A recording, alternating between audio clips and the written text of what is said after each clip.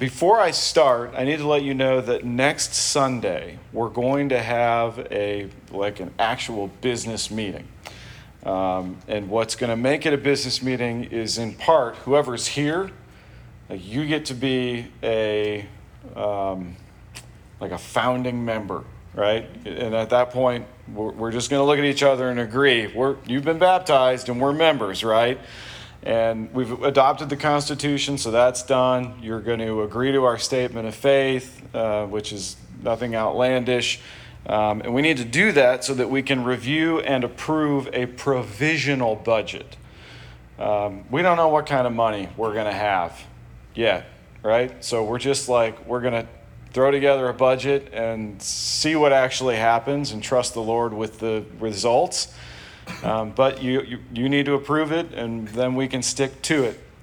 Secondly, we're going to confirm our treasurer, who's Rick Perry, and our trustees, whom the eldership team have nominated, Tim Tyler, and raise your hand, please, and Gail Matheson. Yeah, all the Tims. Senior, yes, the senior of the Tim Tylers. And then Gail Matheson in the back. As it says in our Constitution, the office of trustee is not necessarily a biblically mandated office, but it is biblical to have them as signatories for the church and those who will interact with civil government on our behalf and handle things like the signing of documents. One of the things that I'm intensely interested in avoiding as chairman of the board here is also having signatory power for the church. I think part of what will enable us to be congregational is that those responsibilities are divided up and dispersed a little bit. Congregational/elder led. All right, so that's on the agenda for next Sunday. Right now, the plan is to do that immediately following service, right? Yeah, okay, Matt said yes. And then the other thing I want to let you know is 5 o'clock this afternoon, FBC Bellevue has asked us to come and defend ourselves. Just kidding. They would like an update. They're having their quarterly business meeting and just wanted me, to come and let them know what's going on here. And they are our sending church. And then Mike told me, Pastor Lusk told me, there's not usually very many people there. So I said, well, I'll invite my whole crew and we'll fill things out a little bit. So you're welcome to come. You don't have to, but it would be an opportunity to meet probably the core members of our sending church there, because those are the people that usually show up to business meetings, right? That's it. Those are all the announcements. Let's pray. Father, we pray now as we move into your word that you would make clear to us in mind and in heart what it is that you want us to know and understand. Holy Spirit, we ask that you would guide me as I speak. Help me to rightly divide this word and be with all of us as we listen, and help us to yield in obedience to what you are saying. We entrust these next few minutes to you, and we look confidently expecting that you're going to work through your word in our hearts in such a way that you draw sinners out of the depths into the light and sanctify those of us who already know Jesus Christ with this word. We pray for this in his beautiful name. Amen. Amen. Galatians 4, beginning at verse 4. Man. When the fullness of time had come, God sent forth his son, born under the law, to redeem those who were under the law, so that we might receive adoption as sons. And because you are sons, God has sent the Spirit of his Son into our hearts, crying, Abba, Father. So you are no longer a slave, but a son. And if a son, an heir through God. Last week, we looked at the first part of chapter 4, primarily in terms of the heart of God, I think. And the reason is I wanted to emphasize the point that justification by faith, which is, I think, most Protestant teachers and preachers would say is the paramount doctrine of the gospel. Let's all get up. What'd you say? Yeah, you were. Oh, you're going the long way around. Sorry. Justification by faith. Get some tissues up here in the front row, please.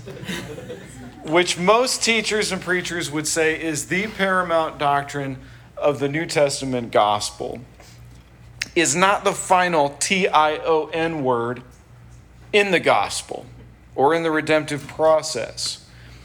And I think it's worth noting that if you wanted to call Galatians Paul's doctrinal dissertation on the subject of justification by faith, you wouldn't be wrong. You could also go to Romans 5 through 8. You wouldn't be wrong. If you wanted to say that this is his dissertation on the subject, then I would point out he flows naturally from that subject of justification into this one of adoption, because the doctrine of adoption must follow that of justification, and there's a very important reason why. My contention last week is that God, as judge,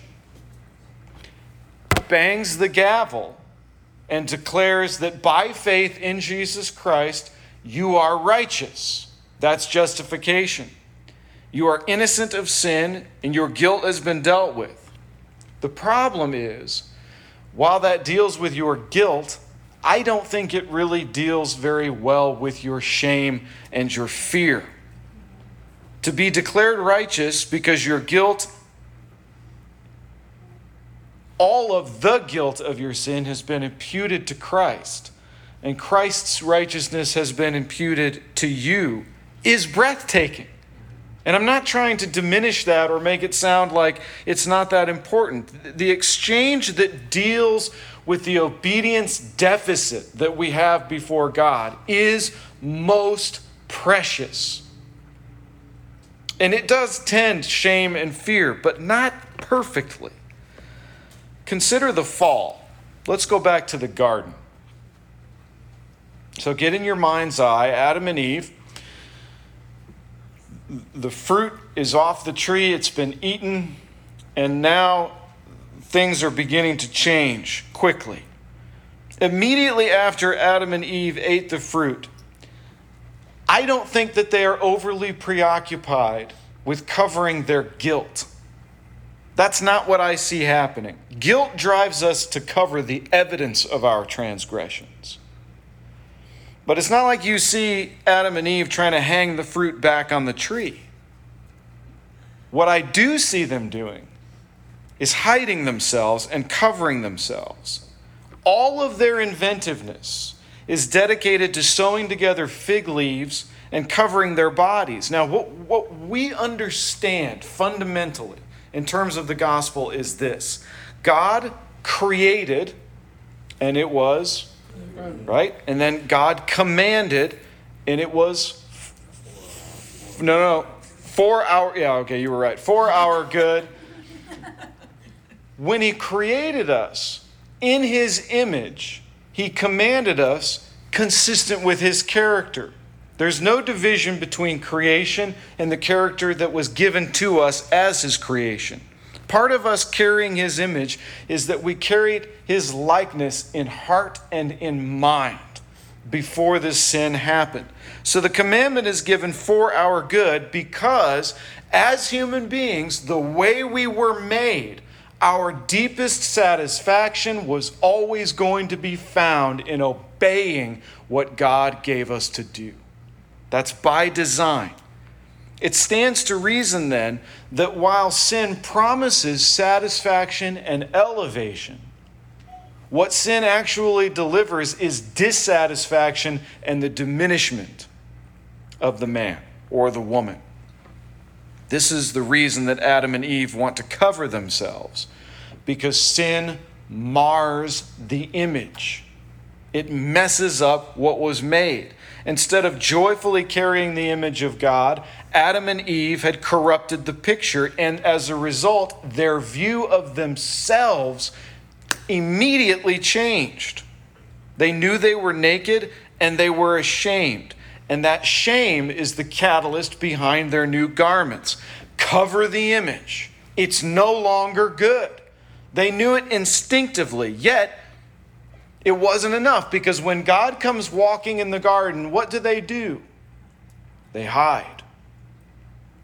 The fig leaves sewn together were insufficient all of a sudden, and fear grips their hearts because God has entered the picture. They don't hide the chewed on fruit. They hide themselves.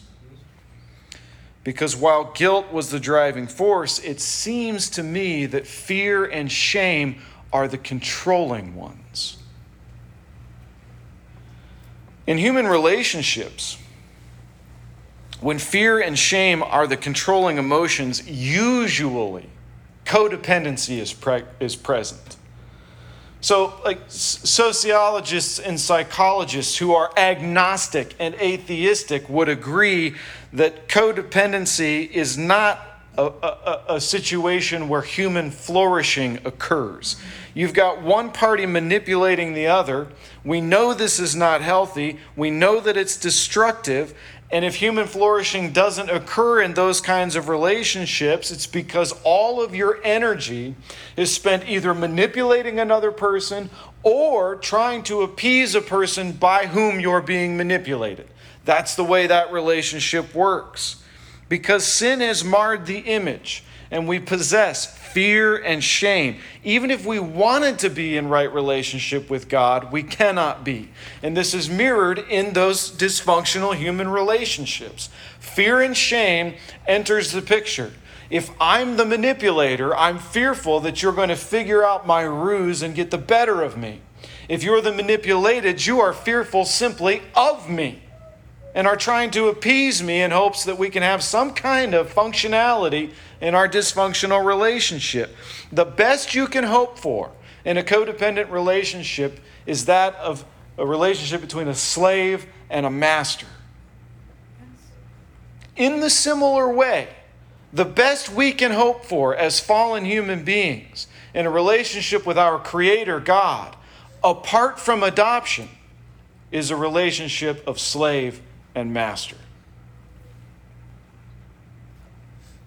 God's justification absolutely deals with our guilt, and praise God for that, because we have immeasurable guilt.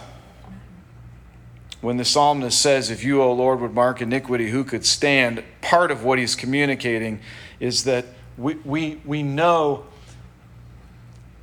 in our heart of hearts that we can't possibly lay out all of our sins in a line and comprehend them. They're too many. And we also know that God is most certainly capable of doing precisely that. Thank God for justification, because our immeasurable guilt needs to be dealt with. Justification must take place or we are bound for hell. Every soul in this room, if you tried to gain entrance to God's house based on your conduct, if you even tried to talk to God without justification, all that you would see is an angry face of judgment. Because we are not holy. You are not wonderful. You are not lovable. You are not precious. You're not even a little bit cute. You are wicked, arrogant, insolent, boastful, proud, abusive, manipulative, self-righteous, self-exalting. That's what we are, left to ourselves. And apart from justification, your relationship to God would begin the moment you die, and it would end swiftly thereafter when judgment was over with. And you would be cast with the unregenerate into hell. Jesus does not enhance your goodness, your acceptableness, or your merits. You have no goodness. You are unacceptable, and you merit only hell.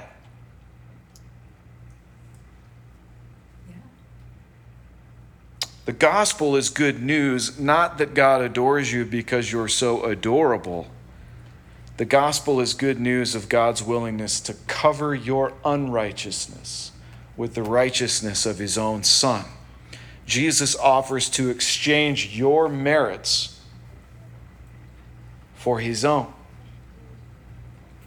That is why all those who genuinely believe in the person Jesus are declared righteous.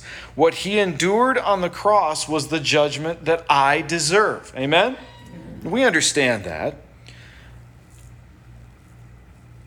Because he endured it, if you believe, your sins and the guilt you own are taken away from you. God declares that you are righteous based on that faith in his beloved Son. So justification, therefore, deals with your guilt.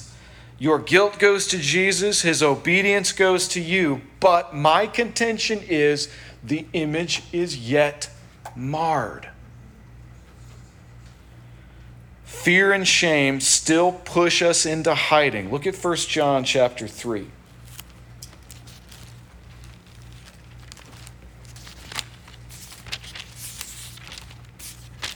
1 John 3, right at the beginning of the chapter, verse 1.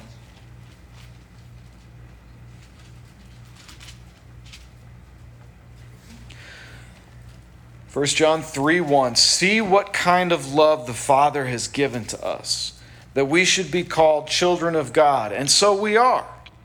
The reason why the world does not know us is that it did not know him. Beloved, we are God's children now, and what we will be has not yet appeared. But we know that when he appears, we will be just like him because we shall see him as he is. And everyone who thus hopes in him, purifies himself as he is pure. So the child of God knows that we still have remaining sin. Like, I'm not what I'm eventually going to be, but I'm not what I was either. So I'm on this trajectory that's taking me into more perfectly portraying the Son of God through a process, however long I'm alive, called sanctification. And we know in our heart of hearts, we don't look like Jesus yet because we're not perfect, right? We know in our heart of hearts that we don't look like Jesus yet because we're not perfect, right? All right, 5 of you at least know that. We also know that the progress towards perfection, you better say amen, is agonizingly slow. Okay. If you've been justified by faith, there is still an honest assessment constantly going on, and it works like this. I don't measure up yet, so I have this constant temptation to hide again. Adoption deals with this fear and shame. So last week I said the judge takes you home. And we ended with this consideration that the Father desires to be in relationship with his creatures. In order to be in relationship with his creatures, what he has done is he has made us, through Christ, he has made us sons and daughters. Not just forgiven creatures, but his relatives, spiritually speaking. To understand this better and see how we can know this, Paul goes on, which is why we're going to pick it up in verse 6. Because you are sons, we're back in Galatians 4. Apologies. Because you are sons, God has sent the Spirit of his Son into our hearts, crying, Abba, Father. So you are no longer a slave, but a son, and if a son, then an heir through God. I want to answer the question, how can we know that we are his? How can we know that we are sons and daughters? Before I knew that I had an inguinal hernia, I only suspected it due to some pretty frustrating pain. And I spent a couple of months in denial. Like most men, I tend to think that physical maladies are best dealt with by ignoring them, walking them off, or rubbing some dirt on it. But when you can't lift a heavy object without it feeling like your insides are going to become your outsides, you can only ignore it for so long, and things start getting left undone. When we moved into our house in June of 2017, after we'd been there for a couple of days, excuse me, one of the things that disappointed me the most was that in spite of the fact we finally had a shower door instead of a shower curtain, which I thought was high society, right? The door was coated in so much calcium that it was hard to bathe without being reminded of a shipwreck or a coral reef. They just didn't take very good care of it. And my attempts over the years to clean the shower door resulted in only a slight improvement. So, in the fall of 2020, while Lisa was off substitute teaching in the COVID crisis of the elementary and junior high schools, I had the brilliant idea to remove the shower door so that I could coat it in acid without getting it all over the floor and get rid of all of the calcium that had built up, and then maybe finally remove the barnacles. As these things go, so often for the homeowner, removing the door resulted in the discovery that it was probably only the calcium deposits which were holding it together to begin with.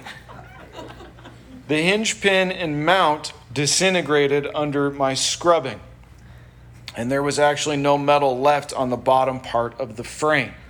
In fact, I don't know how water wasn't running under the frame of the shower and into the living room below, but it wasn't. Praise God. We needed a new door.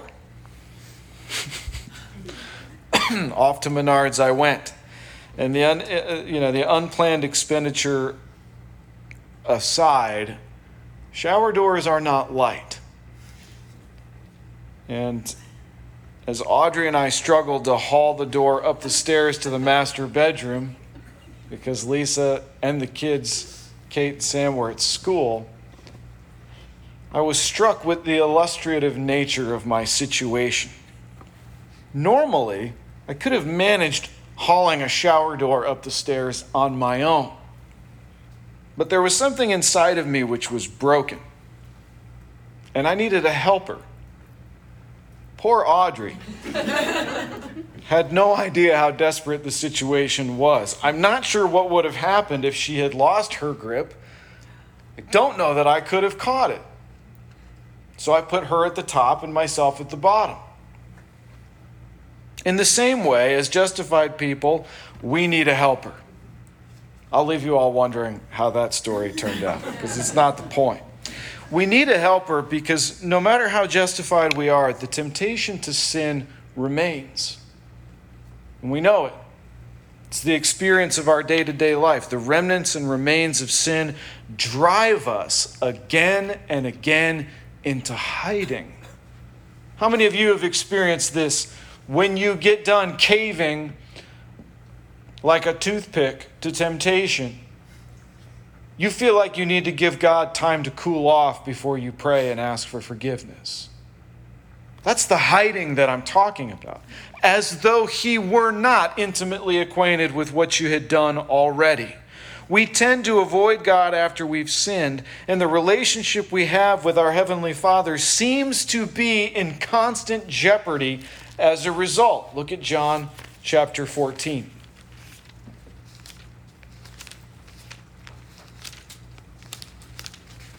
Remember, we're trying to answer the question, how can we know that we are His? In John 14, verse 15, Jesus says, "If you love me, you'll keep my commandments. And I will ask the Father, and He will give you another helper to be with you forever, even the Spirit of truth, whom the world cannot receive because it neither sees Him nor knows Him. You know Him, for He dwells with you and will be in you. I will not leave you as orphans. I will come to you." The relationship that a child of God has with God demands obedience. So look at this again. Verse 15. "If you love me, you will keep my commandments." Without putting aside all that I've said about us not being justified by keeping the law,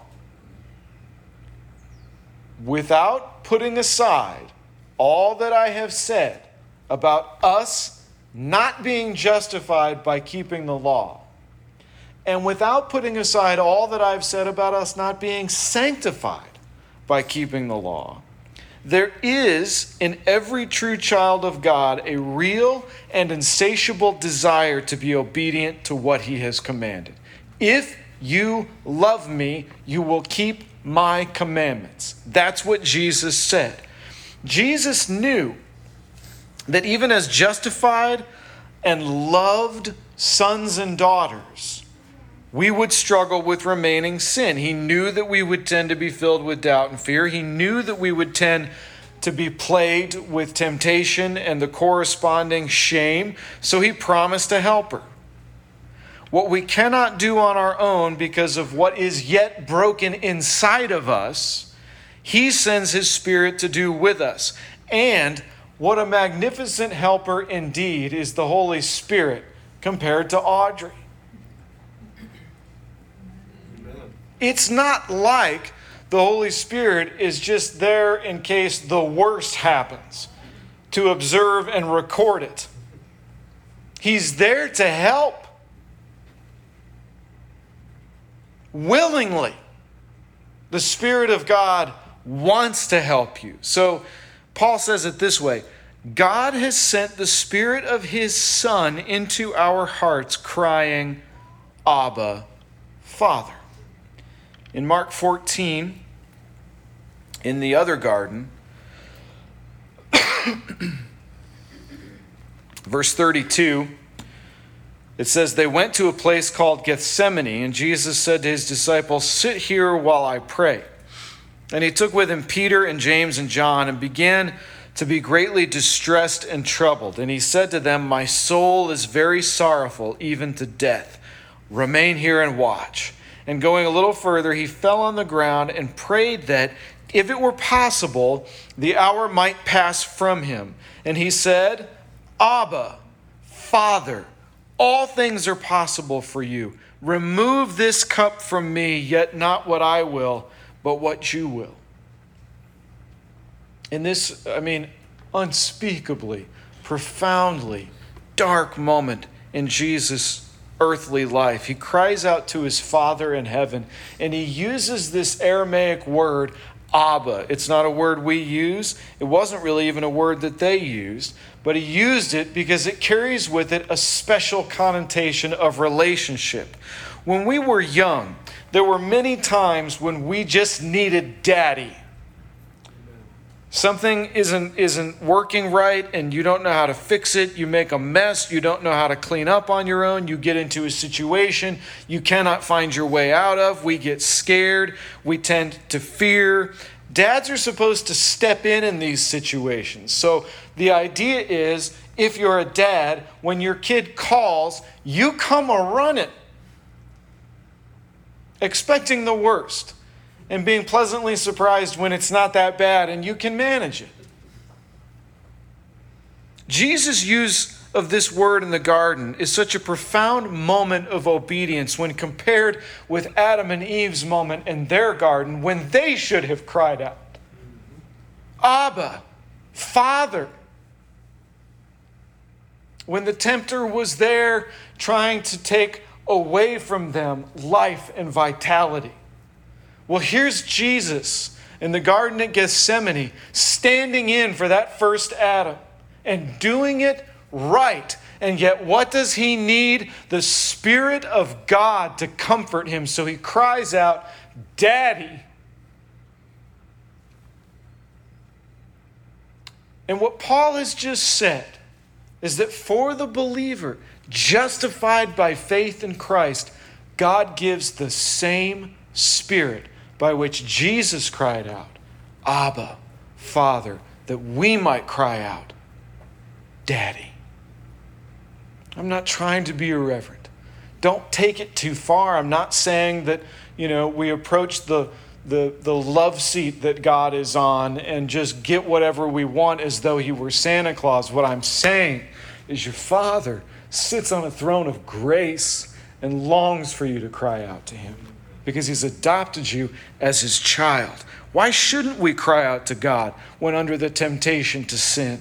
Why shouldn't we ask him for help? Why shouldn't we seek him?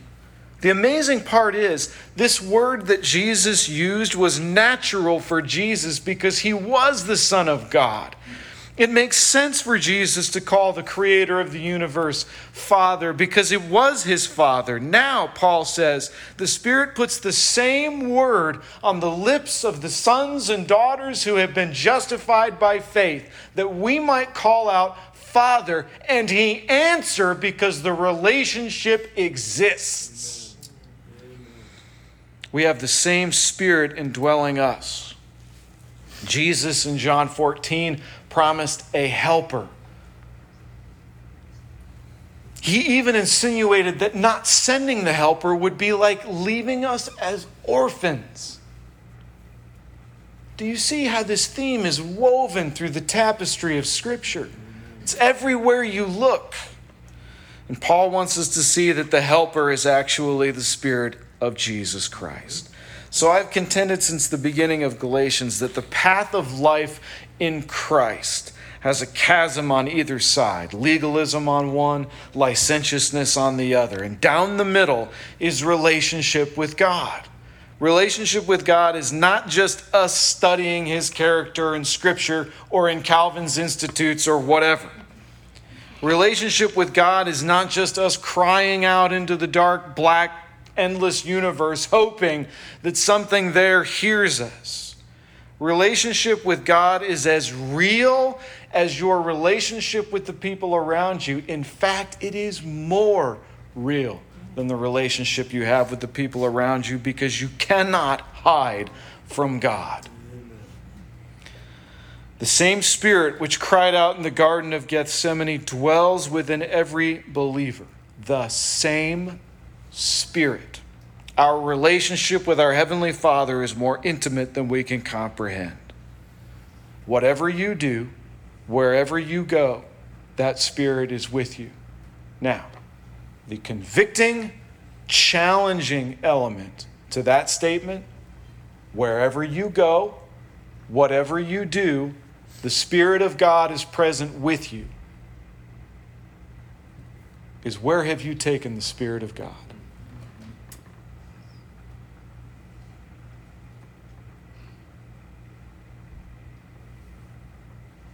And now don't you want to hide in shame? But as sons and daughters, his invitation to us is don't hide, come. And he gives us a special and beautiful way to come. Jesus said, I want you to do this. And as often as you do it, in remembrance of me, be mindful that it was my body that was broken and my blood that was shed in order to redeem you from that sin of which you are guilty. That all of your guilt and shame might be taken from you and nailed to the cross so that you bear it no more. So every month we set out this bread and this juice and we take it and we eat it and we take it and we drink it in remembrance of the fact that Jesus' broken body hung on that cross so that we could be redeemed from sin. And now he stands victorious over our sin, over death, and over the grave. So we don't eat and drink in memorial.